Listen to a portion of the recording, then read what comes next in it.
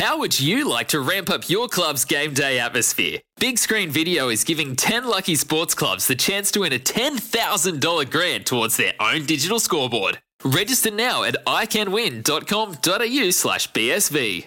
One of our favourites on AFL Nation, Andrew Cracker, is Liam Baker. Had 26 disposals, 10 score involvements, if you don't mind, tonight. As I said before, I loved reading his pocket profile a few years ago where they said, what was your dream? What would be your dream job if you weren't an AFL player? He said, I'd be a bricklayer. And I thought, I love everything about this bloke. And he's with Josh Jenkins now. JJ, take it away. Thanks, Sammy. In the Richmond rooms, and Liam Baker's having a bit of a laugh at being a brickie. He's a long way removed from being a brickie. Don't think you'll have to worry about that. Indeed. Liam, a good performance tonight. Obviously, a lot of things happening at Essendon this week. None of that in your control. Your focus, I imagine, as a club was to just control everything on your side of the fence, and you're able to do that tonight.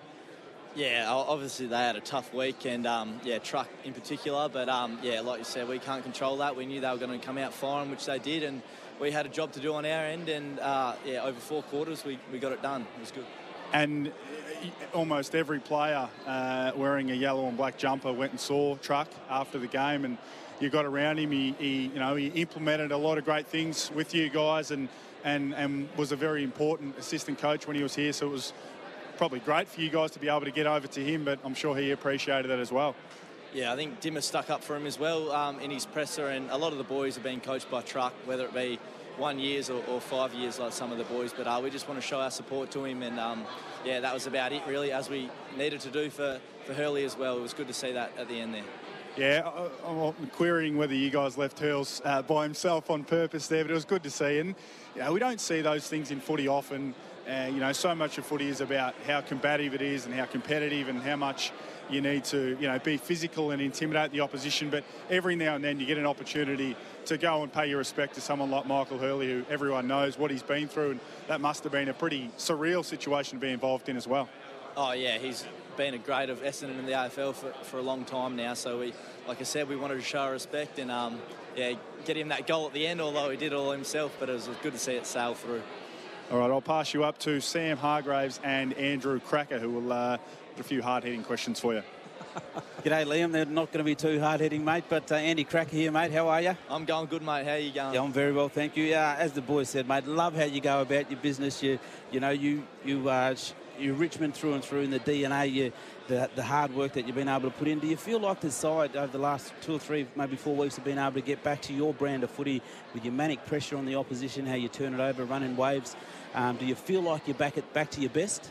Yeah, that's the word, DNA, that we wanted to get back to. We showed it for a lot of the year, to be honest, but in glimpses, and it feels like the past, like you said, 4 weeks, we've been able to do it over 4 quarters, and we're excited about how we're going at the moment, but there's going to be some big challenges come first week of the finals and hopefully beyond that. So we're just trying to stick to what we're doing and keep playing that DNA footy, the Richmond footy that we like doing.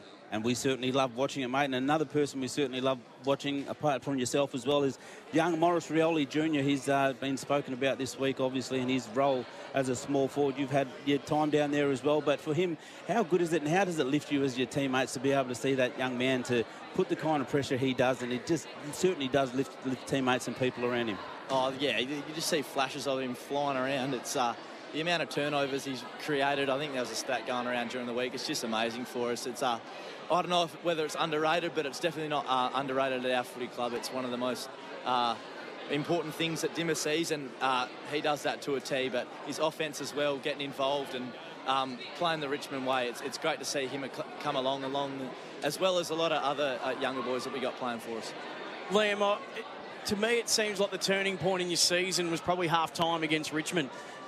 You guys had a rough 3 weeks, the loss to the Gold Coast, then North Melbourne, and then the draw against Freo in a game that you could have won, and all the talk was around last quarter leads that you'd let sort of fall away. What can you put a finger on when it turned around for you guys? Because you weren't able to put a foot wrong, really. From half-time, you needed everything to go right, and you needed to be at your best for the rest of the year, and you've been able to do that to lock away 7th. Do you know the moment, and can you pinpoint the moment where, as a group, you took back control of your destiny? Yeah, it might have been then against the Brisbane game, late in the second quarter. But like I said earlier, we've been playing some pretty good footy for a lot of games. Just haven't been quite finishing off. That Gold Coast game where we, let the game slip, we learned a lot of lessons from that game, and we still remember, that last quarter and how we went about it and how we lost the control of the game there, and I think that's helping us at the moment. So Dimmer always says, your losses are your biggest learnings, and it's come that way for us since that game. It starts to feel like there's a part of an era that's drawing to a close in terms of Shane Edwards, who announced his retirement. So his career will go on as long as your season does, and then we'll wait to see what Jack Riewoldt does, Trent Cotchin does. But these are some of the greats now of your football club. Is there been a bit of a theme around, can we go again for these guys? Is that part of the narrative, or is it very much, no, it's all about the we and not the individual? Oh, obviously we want to, it's always about the we for us, about the Richmond, the jumper, not really who's wearing it. But, it'd be good to send off those boys the right way. Like you said, a great of our club and of the AFL, Shane Edwards, 300 games. It feels like, there is a lot of change happening, but like I said earlier, there's Morris, there's our younger boys coming through, Cumberland, Sonsie. We've got a lot of excitement coming through. So as it's sad to see those boys make their way out of the game, we've got some greats coming along as well. Got to let you go, Liam, but have you got an exclusive for us on Tom Lynch? We saw him subbed out. I know that...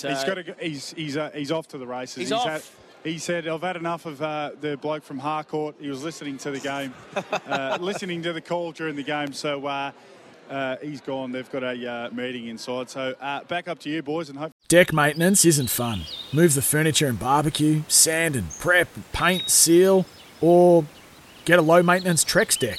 The only colour fade you'll have to deal with is watching the sunset. Trex, the world's #1 decking brand.